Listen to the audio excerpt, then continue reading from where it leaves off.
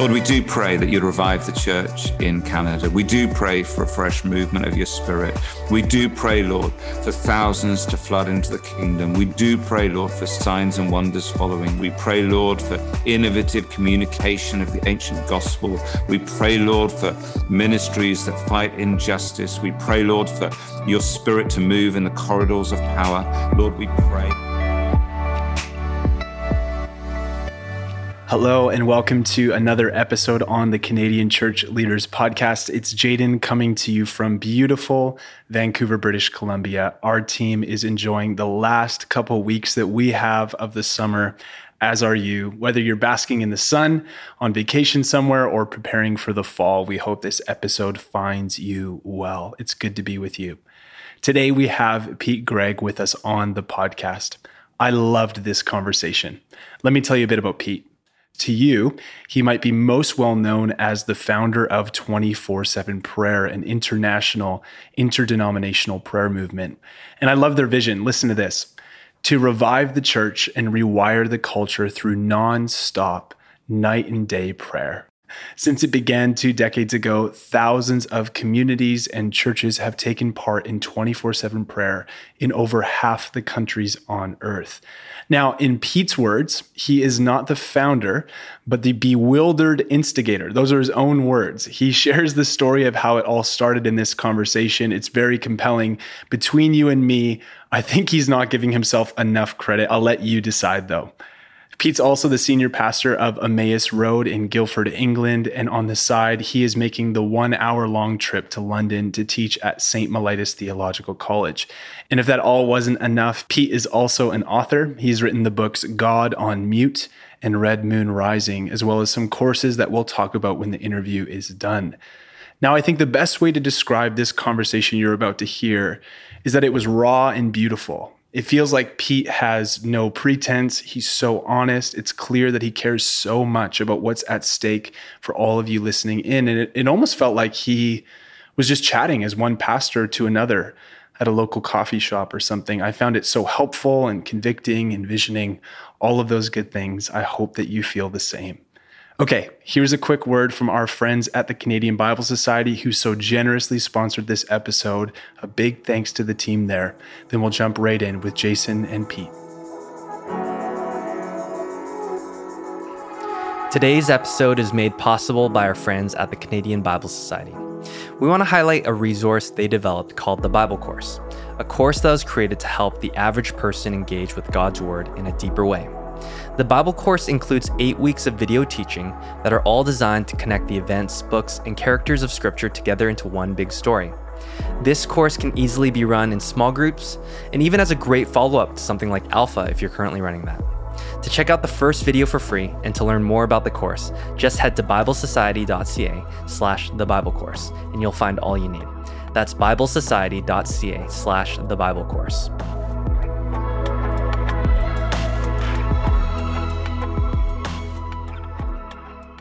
Pete, it's such a pleasure to be with you today. Thank you so much for making time. Tell us where you're meeting us from today. It's so nice to be with you, Jason. Thanks for having me. I am sitting on an island off the south coast of England called the Isle of Wight. I'm looking out right now over the ocean, and I can see a lighthouse just flashing on the horizon. So it's a beautiful spot. And this is a spot you said that you've been able to host people and do mentorship and retreat. Tell me a bit about that. Yeah, my friend Tim Hughes had a really simple picture for me. Sometimes those simple things are the most profound. And he just said, I see you putting your arm around people. And I realized that a lot of people don't really want my wisdom or, they certainly don't want my executive prowess.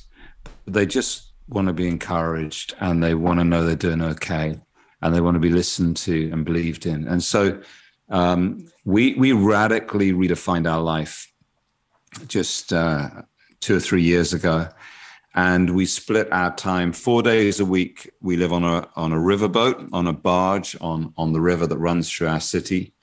And we love it. we think a lot about Psalm 23. You know, he leads me beside still waters. He restores my soul. And we chug up and down it. You know, the barges are the slowest form of mechanized transport. They move at 3 miles per hour. So dog walkers overtake you. It's just, it drives you insane if you have any A-type tendencies. And then we spend the other 3 days a week on this island, and we do a lot of leadership retreats, mentoring, just connecting hearts. And I do a lot of my writing here as well. And I do Sabbath here. So it works well. And beautiful. You know, and what, you know, Jason, one of the things was I was passing on, you know, when you start things, there's only 2 outcomes. They either fail or they succeed. And if they succeed and they grow, you get busier and busier. And hopefully you get a little better at what you do year by year. And then eventually, if you're not careful, you just go pop because, you know, it's all unsustainable. And I realized a few years ago I needed to start passing on responsibility. I'm 53 years old. I guess I was about 50 then. And, you know, I the first of all, the religious order that I'd helped revive, the Order of the Mustard Seed, I passed on to a brilliant Canadian lady called Jill Weber from Hamilton, Ontario, who is nailing it. She is, the whole thing is so much better now. She's leading it. And then I knew that with the local church that I pastor, I needed to do what you North Americans would call bringing through an executive pastor. It's not a phrase we like over here, but I kind of get it. And so, and then we brought a guy through to lead 24/7 as like a CEO type role, you know, because I, you know, I'm not good at that stuff. I'm not bad enough for them to fire me, but you know, it's just a joy not to be doing that anymore. And then I went and got some coaching, and this guy, I said to this leadership development guy, prepare me to be the face of a bunch of decisions I disagree with. You know, because that's what it means, right? If you agree with everything they do, you haven't actually given any power away. But equally, if the moment they do something you disagree with, you know, you throw your toys out the cot, then you're orphaning things that you've helped to parent. And he did all 360s and all that stuff on me. And the outcome was, he said, you need to give these people more space. Your voice is loud when you're in a room. And what you need to do is just be in the room less. And so that's why we've developed this rhythm: 4 days on the river, being a senior pastor, you know, helping to, you know, bring some shape to 24/7, and 3 days a week where we change pace and it's far more organic. And my friends will say we prefer you on the island, you know. So there you go. That's how literally I've taken that transition.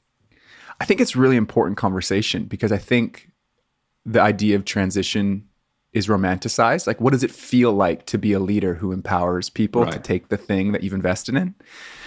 How has it felt for you? Like, what's been the journey, like some of the topography of the movements of your heart as you've gone like, hey, wow, these things still exist 15, 10, 20 years later, and you're giving them away. I love how you said that, like, they're making decisions that you wouldn't make. And it's like, it's so obvious, but it's like, that's hard. That's really hard to watch. Yeah. Tell me a bit about what that journey has been like for you. It's been lonely and difficult and wonderful. It's been lonely because almost no one gets this right. And I found I had very few role models. I had lots of examples of people who refused to relinquish any power. In Christian leadership, we always pretend we don't have power, and it's nonsense. It's much healthier to admit that we do have power and then ask questions about how we steward that well. Okay? Right. So we all know people who just refuse to relinquish power. And you know, and then, so it's lonely. But then on the other hand, it's lonely because there are others who are so terrified of becoming that they effectively chuck the baton at the next generation and just leave them, just orphan them. And the organization feels abandoned and it's probably impoverished, because one would hope you've still got some kind of contribution to make, even if it's not the senior one, right? And so trying to work out, how do I not orphan the things that I've started, but also not stay in control of them forever. I had very few role models of that. And I think a lot of the reasons why many senior leaders, especially megachurch leaders, end up getting in a real mess is they don't know. It's not a healthy model. It's not a healthy context for any human being to live in. And they don't know their way out. So lonely. Then it's been difficult because here's the honest truth. We kid ourselves that we don't put any security in our role and our title and our power. And we do. And so you definitely have those moments. You think, I mean, I just had it literally last night. We're in the process of appointing a new national director in the UK. It's a big job for 24/7 prayer.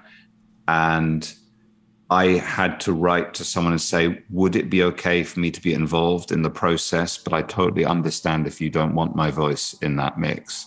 And you know, that's difficult because part of you thinks that I founded this thing.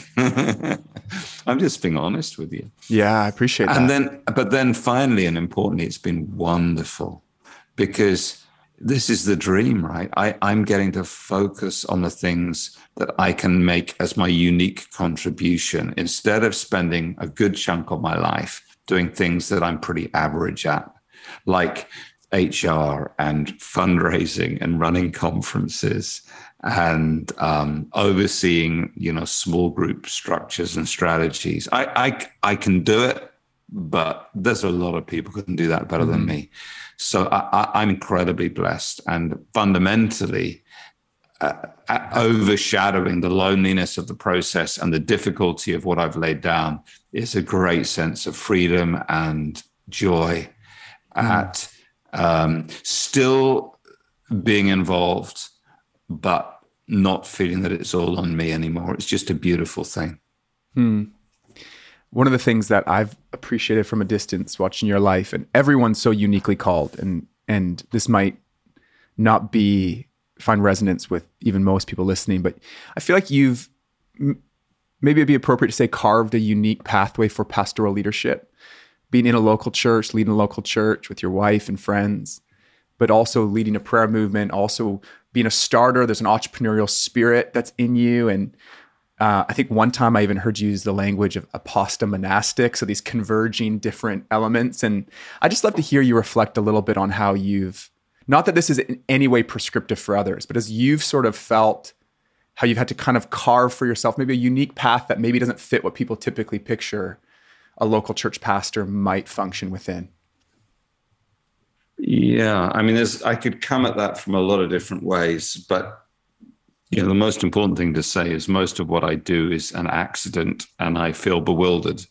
My older brother, who has a very responsible job as an attorney in Oxford, still looks at me and says, "Do you have a job yet?" So, you know, like, don't be too impressed. Yeah, but I think I would see, you know, what you've just framed. I would see it as concentric circles and not as parallel tracks. I drive everything through the local church. I think it's incredibly unhealthy when, you know, people are investing itinerant, you know, translocal, and are not rooted and outworking in the local. I had the privilege of working very, very closely with Nicky Gumbel for 7 or 8 years. You know, it's very striking that when I led the 7 a.m. Tuesday morning prayer meeting every week, Nicky was there, but not leading it. You know, he had 101 excuses not to be at a funny little prayer meeting. But, you know, he says, and he's right, you know, if alpha doesn't work here, it doesn't work anyway. You know, you have to outwork the stuff. When you get on an airplane, you immediately become an expert. That's a very dangerous thing. And when you're having to outwork stuff at home, no one thinks you're an expert. And that's a very good thing, you know. So I am a local church guy. The church is the missions agency. The church is the social transformation agency, and so on. So, and I only got into what I'm doing because, 24/7 began because we were one local church that was bad at prayer, that made the embarrassing discovery that it's the key to everything. It's one of only about 3 things we actually have to do. And we thought we should try and learn how to pray. So we started a prayer room. And then that, we used to say, went viral. I guess you can't say that anymore. And now 24/7 prayer is in 100, I can't remember, but over 100 countries. And it's, we've been praying nonstop for 22 years.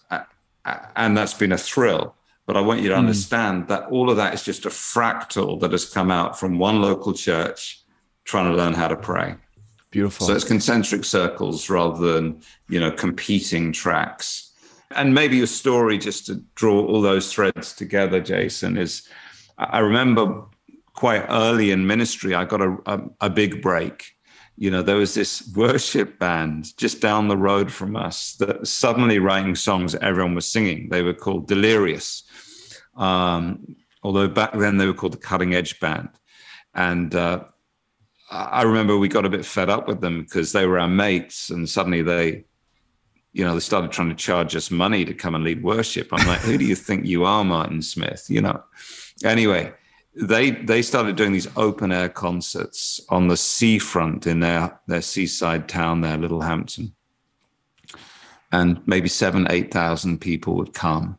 And I was the preacher. They'd call me in to preach. And so it was actually pretty amazing. The sun setting over the ocean, thousands of people singing those songs we now know, History Maker, and, all of those. Did you feel the mountains tremble? All that.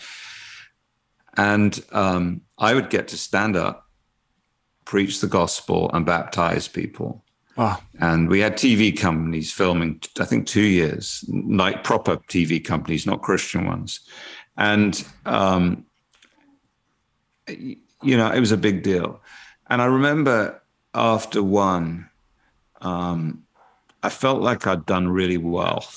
You're not supposed to admit that, are you? But I just felt like that was great. A lot of people became Christians. We baptized a lot of people on the spot. I came out with this killer lie, and I said, if you want to give your life to Jesus, we brought this big paddling pool. We're going to baptize you now. And if you're thinking I haven't brought a change of clothes, you honestly haven't got what it takes to be a follower of Jesus. Don't bother. It was rock and roll. It was great. People got healed on the spot. It was amazing. And I went to the pub afterwards with my friend Dan, and I said to him, hey, how did you think I did? And I was just fishing for a compliment. And he said, this is his words. He said, Pete, you look like an idiot. Like you had sunglasses on and it was raining. You just looked an idiot. That was his entire feedback to me. And here's the thing. And my wife is just bringing me a cup of tea because this is England. So kind. It's so kind. And here's the thing. A few years later, my wife, Sammy, gets very, very sick and she nearly dies. And we were in this terrible space where we were waiting her having brain surgery. And I thought she was going to die. And it was my friend Dan that came round, the guy who told me I looked an idiot when I was on TV, And we started talking. And somewhere as we talked, it turned into a time of prayer. I literally don't know at what point I started talking to God, not to Dan. And I picked a fight with God. I said to God, I know I'm supposed to pray, not my will, but yours, but I'm just not doing it. I'm not interested in Christianity. I'm interested in my wife living and my kids knowing their mum. And if that's not in your master plan, I don't care. I'm fighting you for this, And it was probably the most honest prayer I'd ever prayed. And I was weeping. Dan was weeping. And I think as leaders, we all need that. We need Dan. We need the people who tell us we're idiots when we're getting arrogant. And the people who'll be by our sides when we're totally broken and don't know how to be good humans, let alone good Christian leaders. So everything must be rooted in the local, or we will end up as ghosts of ourselves in the long haul. Mm-hmm. Thanks for sharing that, man. And you said something earlier. You said, we haven't stopped praying since. Like, I think some people might have thought that's a bit of hyperbole to make a point, but you literally mean there's been prayer going on constantly 24/7 since.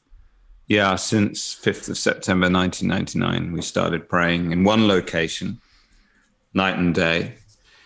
And then that prayer room started spreading around the world. And now it's multiple locations.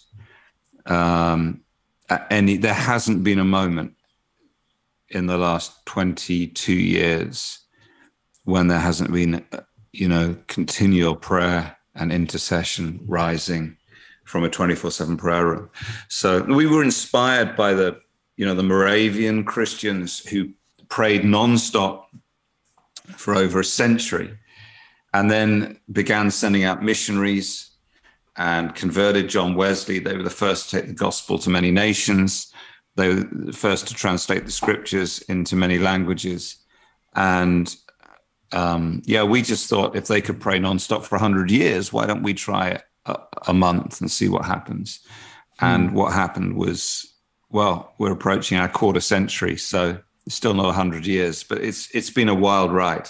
Can you talk to me a little bit about how it began to spread? Like, this was something that you guys were just doing. I loved your language. We needed to learn how to pray, so we started going after it. And then it really began to bubble up all around the world. I remember being a high school student in Canada, and a guy filled a room with different visuals, and there was music playing, and I walked into a 24/7 prayer room that was set up at this conference.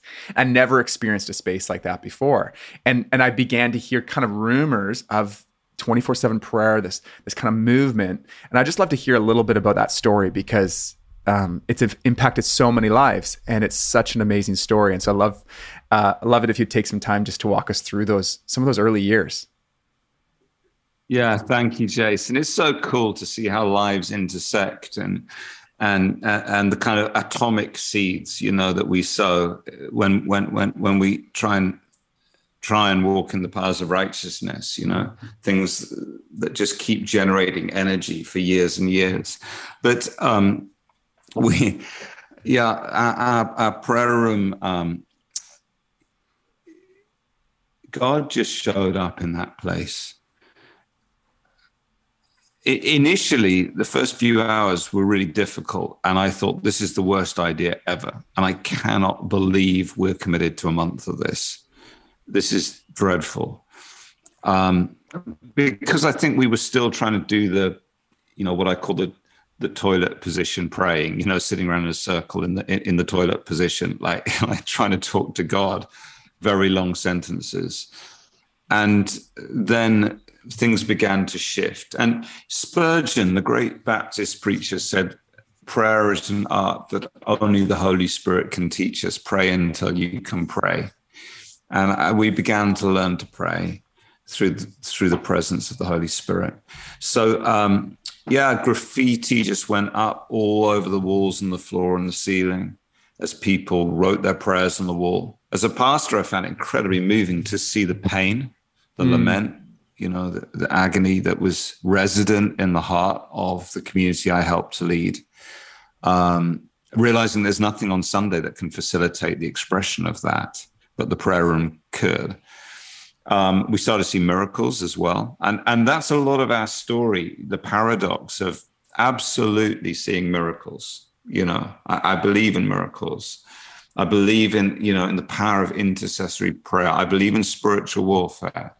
I don't just believe, if I get a terminal diagnosis before my time, don't send me someone who knows how to stare at a candle. Please send me someone who knows how to move heaven and earth with authority. But if I'm in my last hour, please take that person out of the room and send me someone who knows how to contemplate. I want both. And so we saw great miracles and great breakthroughs. There were angelic visitations, atheists saying that they could feel the presence of God in the room. I think we began to learn, Jason, that the Holy Spirit can fill a place as well as a person, which we hadn't really understood before. But it was undoubtedly true. I mean, you stepped into that room and, man, wow, you felt the presence of God. It was easier to pray in there. And it was cumulative, you know, like after a week, 2 weeks, a month, it was intense. And then I think it was in our second or third month of continual prayer, which, by the way, is incredible because we were a church that had at best 7 people at our prayer meeting. So I don't want anyone listening to this to think this couldn't be me. It could be you. It was us. But after 2 or 3 months, and by the way, it only takes 24 people who say they'll pray an hour a day to pray nonstop for a week or a month. So in a world where 1.4 billion Muslims pray 5 times a day, it's not actually that radical anyway. And don't forget, Jesus often prayed all night. So, you know, if we don't sometimes do that, but we claim to be following in his footsteps, we might need to ask ourselves some questions. But I don't want to get heavy on you. And so we saw these miracles and we saw great pain as well. And realized that prayer was the crucible for all of that. And then, as I say, about the 3rd month, it just began to spread. And I think at that point, our biggest dream was that maybe we would fill the year 2000. Remember, we started on September 5th. We might fill the year 2000 with continual prayer. And I guess, well, I know God had bigger plans, but that was crazy to us because at that time, you had to go to South Korea to see night and day prayer. It was unthinkable in the West. No one was doing it. There were a few keen churches that would do a half night of prayer, maybe even a full night of prayer, but on and on, nowhere. It just wasn't a thing. But it began to spread and it hasn't stopped. And one of the catalytic moments, I think, was I went into the prayer room one night. I think it was a 3 a.m. slot, which, by the way, is often the best. And I sat there and you know, I do have plenty of friends who don't believe that God exists. And I just thought, like, if they're right and I'm wrong, what on earth am I doing talking to a wall in a warehouse at 3 a.m.? And I began to write some words on the wall. And they started like this. So this guy comes up to me, he says, "What's the vision? What's the big idea?" I open my mouth and the words come out like this. The vision is Jesus. Dangerously, obsessively, undeniably Jesus. The vision is an army of young people. You see bones, I see an army, and they're free from materialism. They laugh at 9 to 5 little prisons. They eat crusts on Monday and caviar on Tuesday, and so on. It just goes on like that. It was I drank a lot of Red Bull. And, you know, it's a little intense, if I'm honest. I mean, I can say this because you guys are Canadians. You understand this. I look back and go, that was pretty intense. But I left the words on the wall. You know, my name wasn't on it. There was loads of graffiti up on the wall, but someone must have written them down and emailed them to someone. The first thing I knew about it was, I don't know, a week or 2 later, I received an email from Toronto, I think. So I'm sitting in England, actually in an office just above this first prayer room.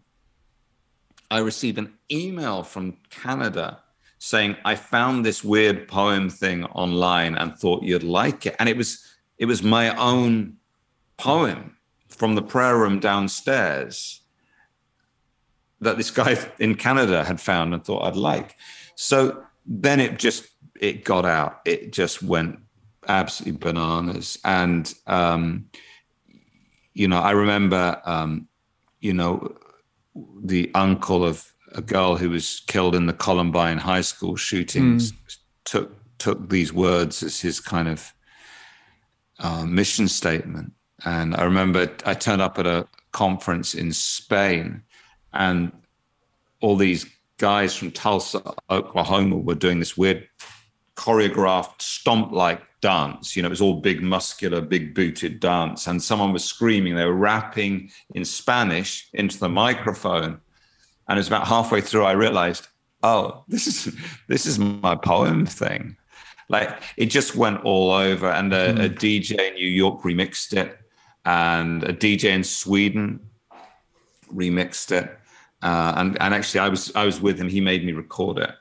And I think we were illegally in the recording studio because we climbed in through a window and it was the middle of the night, but I'm not sure.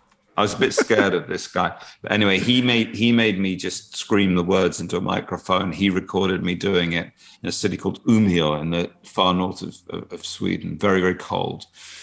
And yeah, it just got out. It just got out.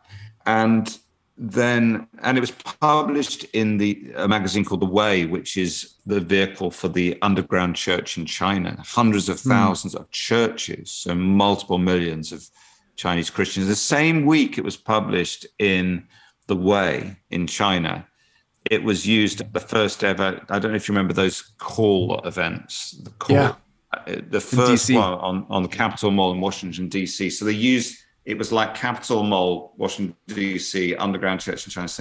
So it went absolutely nuts. And people have literally had lines tattooed on their bodies. And I don't know why. I think it was a call to arms. I think it was people longing for an articulation of faith that was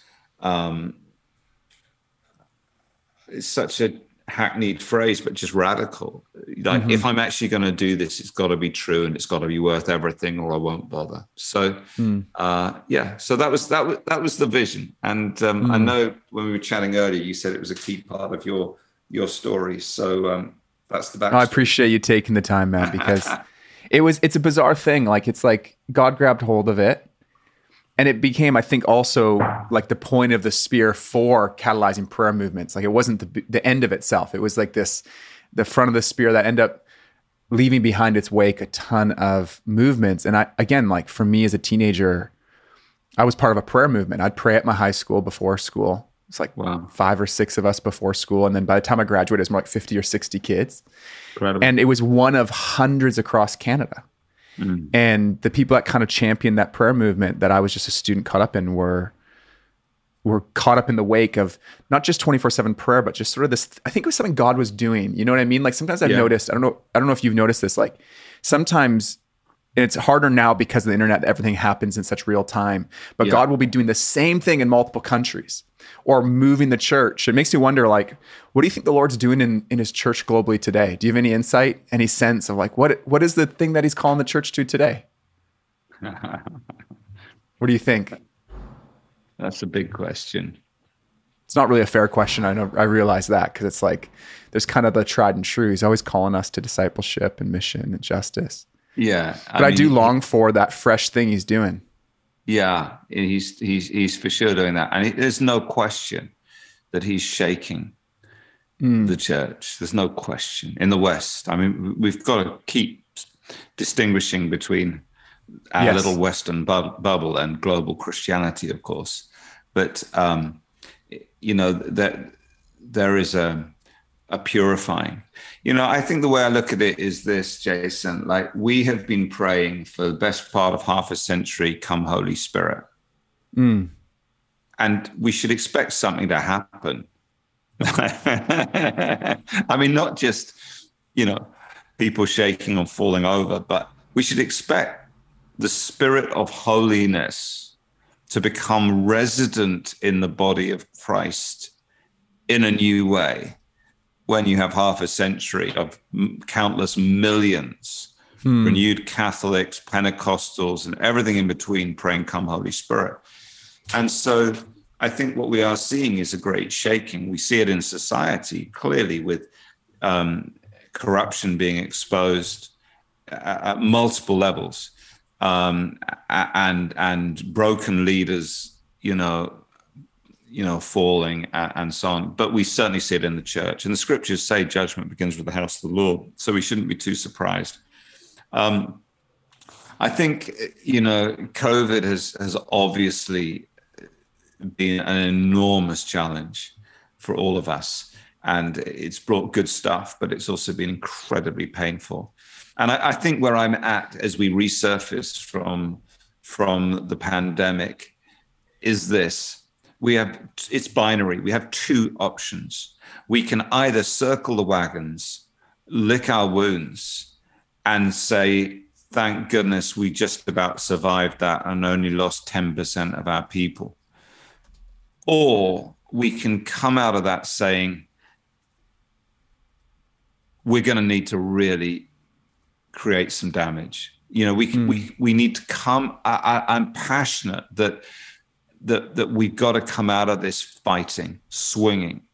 Like, people are asking new questions. Every single revival, I've studied revival history for 25 years. Every single revival has two things in common. Firstly, it begins with a shaking in society of some kind. No exceptions to the rule. You could name any revival, and if I've studied it, I will tell you where the shaking was. That's the first thing. So don't believe that revival can come to a comfortable culture. So when we are shaken, that isn't a good thing. It's often an agonizing thing, but it is potential for a new move of the Spirit. So this first thing, shaking in society. The second thing is this: without exception, there has to be a response amongst the people of God, sometimes very small, sometimes large scale. There has to be a response in humility and prayer to the shaking that is going on in society. And so I think this is a key time for us to be humbling ourselves and crying out to God. This is a key time for us to be preaching the gospel, because people are asking new questions. I don't know how much longer it will last for. Our economies are all going to be shaken, even Canada's, because of what's going on with fuel and what's going on with the war in Ukraine. I mean, there's the knock-on effects as a global village. And a whole generation is coming through that has been through trauma. And either Jesus is the answer to that or he isn't. And if he is, this is not a time for us to back down. This is a time for us to push forward. And so I strongly believe that. I don't say it casually, because as pastors, we're hurting like hell. So many pastors are giving up, and I understand why. It's so exhausting. It's so difficult. If there used to be any kudos to being a pastor, that's long gone. And if you got into it for that, good night. But I believe we've been raised up for such a time as this. This is our watch, and I believe history will look back on what we did in the window of the 12 months after the greatest trauma that we had experienced in our generation. How will we be postured? Where will posterity find us standing? What will our response be? Will it be prayerful? Will we be proclaiming the gospel? Will we be realizing with increased challenges in society that we are those who are called to bind up the brokenhearted? So, I'm utterly convinced that this is a time for front foot faith and not to move on to the back foot and just try and survive. What does it look like for a pastor listening right now to say, okay, I want to lean in. I want to lean into prayer and mission, justice. Even starting with just prayer, like, what is that? What is the next step? So it's not just this podcast. Great, awesome conversation. It's like, okay, I want to do something. What does that look like as a pastor in a local congregation, sitting somewhere in Canada, to go, I want to lead myself, my family, my friends, and then my church into a posture of prayer? One of the things that I value about your kind of ethos in this podcast is I know you're not focused on techniques and programs. And so I'm not going to give you any of those at this moment. But genuinely, it has to begin as pastors in our own hearts. And 24/7 began in my heart. It began with me awake in the night in the summer of 1999, weeping, asking God to restore my first love, to teach me to pray, fearful that I might be that guy on the last day who presents his resume to God and says, look at all the stuff I did for you. And he says, we didn't really know each other. Acutely aware that there was a massive psychic dissonance between what I read in the book of Acts, what I believed God could do, and what I was actually seeing. Aware that some of our programs in the church were working quite well, and that if God died, we might not notice. They might keep working. Aware that I was outsourcing my prayer life to godly old ladies. And all of that came to a head in that summer. I didn't know whether I was having a breakdown or what. I remember I put down my impressive theological books and started reading really simple paperbacks again. I remember reading Lauren Cunningham's book about the beginnings of YWAM. It's called, Is That Really You, Lord? Short, simple, just weeping, saying, I want this. Like, we can do the theology later, but I want this. You know, my ambition is not to be standing in front of a conference. It's not to, be a respected academic drinking Earl Grey tea. My ambition is to be caught up in something that feels like the presence of Jesus, that sees the miracles, that fights injustice, that disrupts society, and that changes the world. And so that was kind of what was going on in my heart.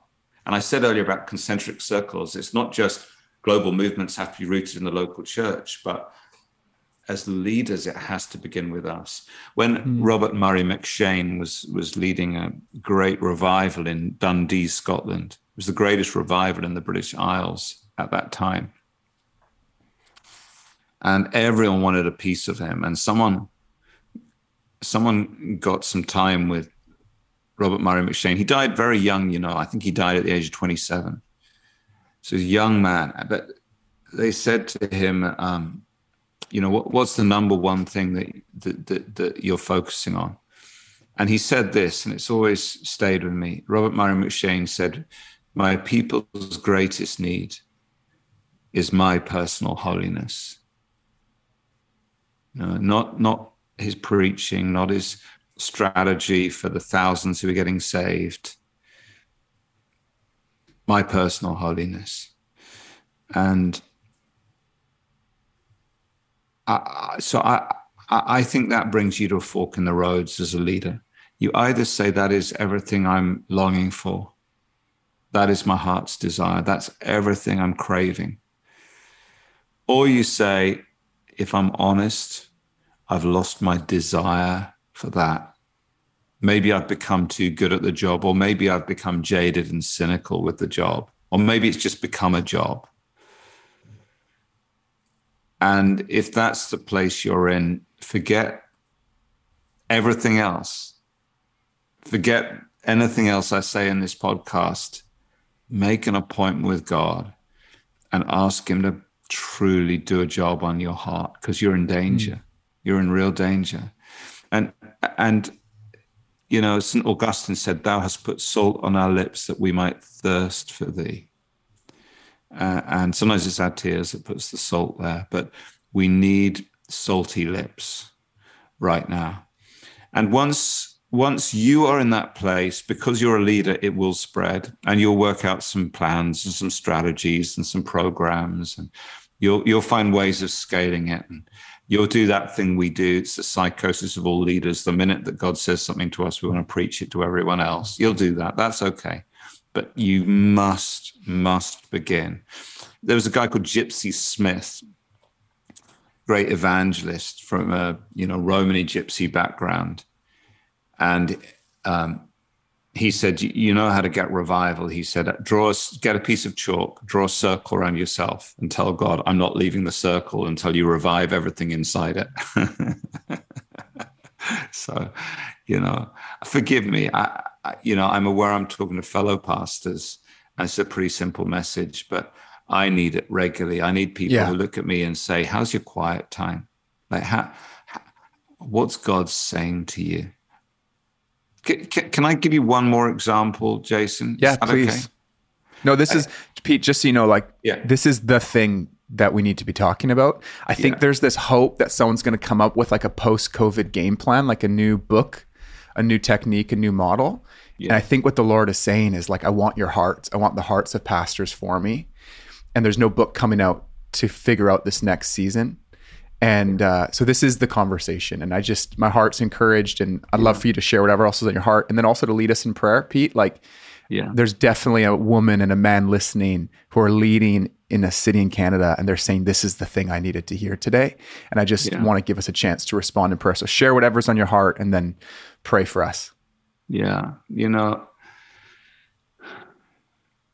Here's the trick. When the Spirit of God draws near, and you remember why you love Jesus, and you're just spending time in his presence, it doesn't really matter whether it looks like wide-scale revival. It doesn't really matter whether it results in your church getting massive or whether it stays very small. I really think we can ignore the scale issues and just focus on, that's Loren Cunningham, isn't it? You attend to the depth, he'll take care of the breadth. So that's the cool thing is, if you trust in other stuff, you might see something vast and everyone's applauding, but something inside you might die and you realize you've become a bonsai of yourself,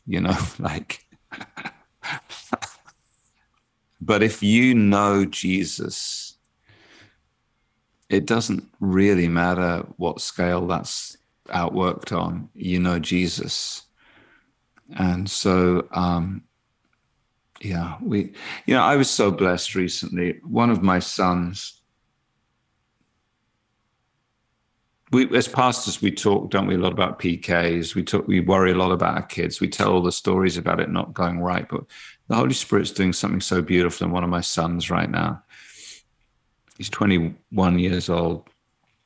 And he had a job in a pub 2 years ago.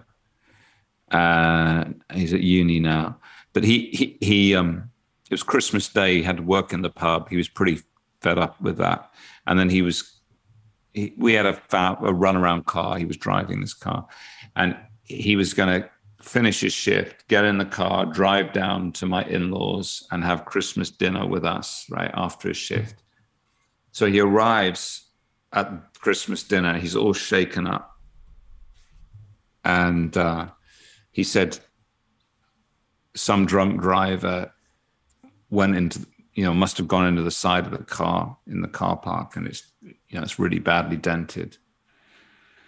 And so that's fine, whatever. That's that. Forget about it. We sold the car later for about £100. And then about a month ago, we were driving along. So this is 2 years later.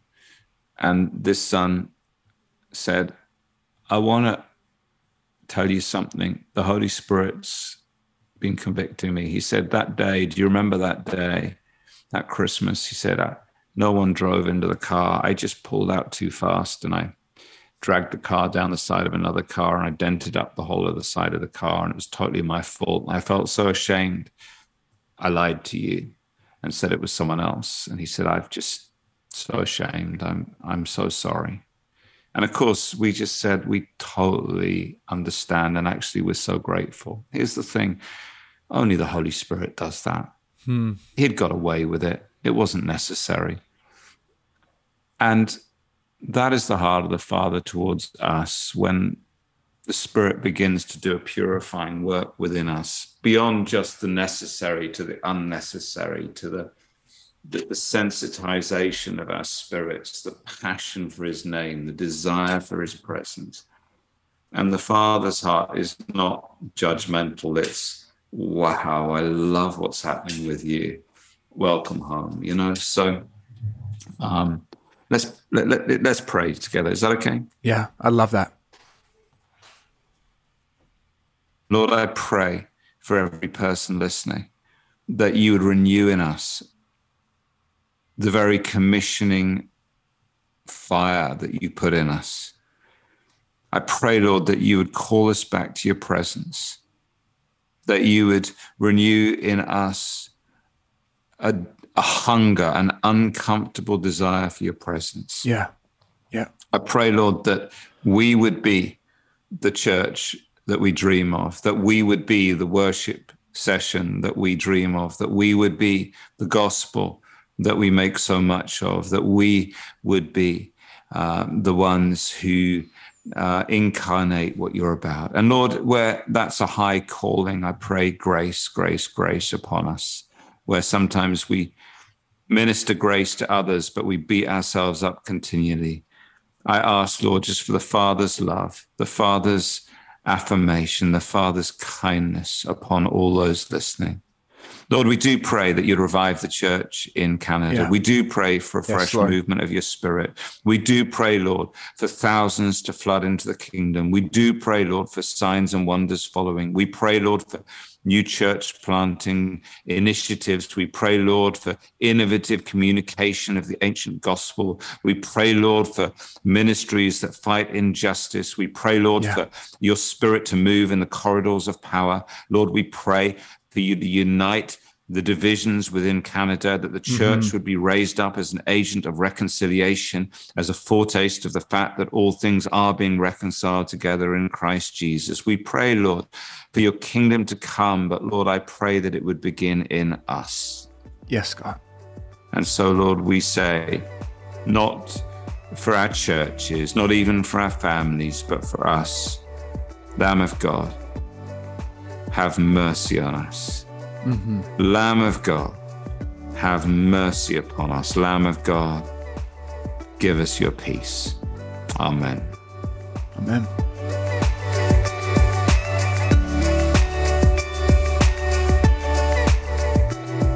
Thanks, Pete, for taking the time to chat. What a gift it was to be able to hear from you and to be able to pray with you there at the end.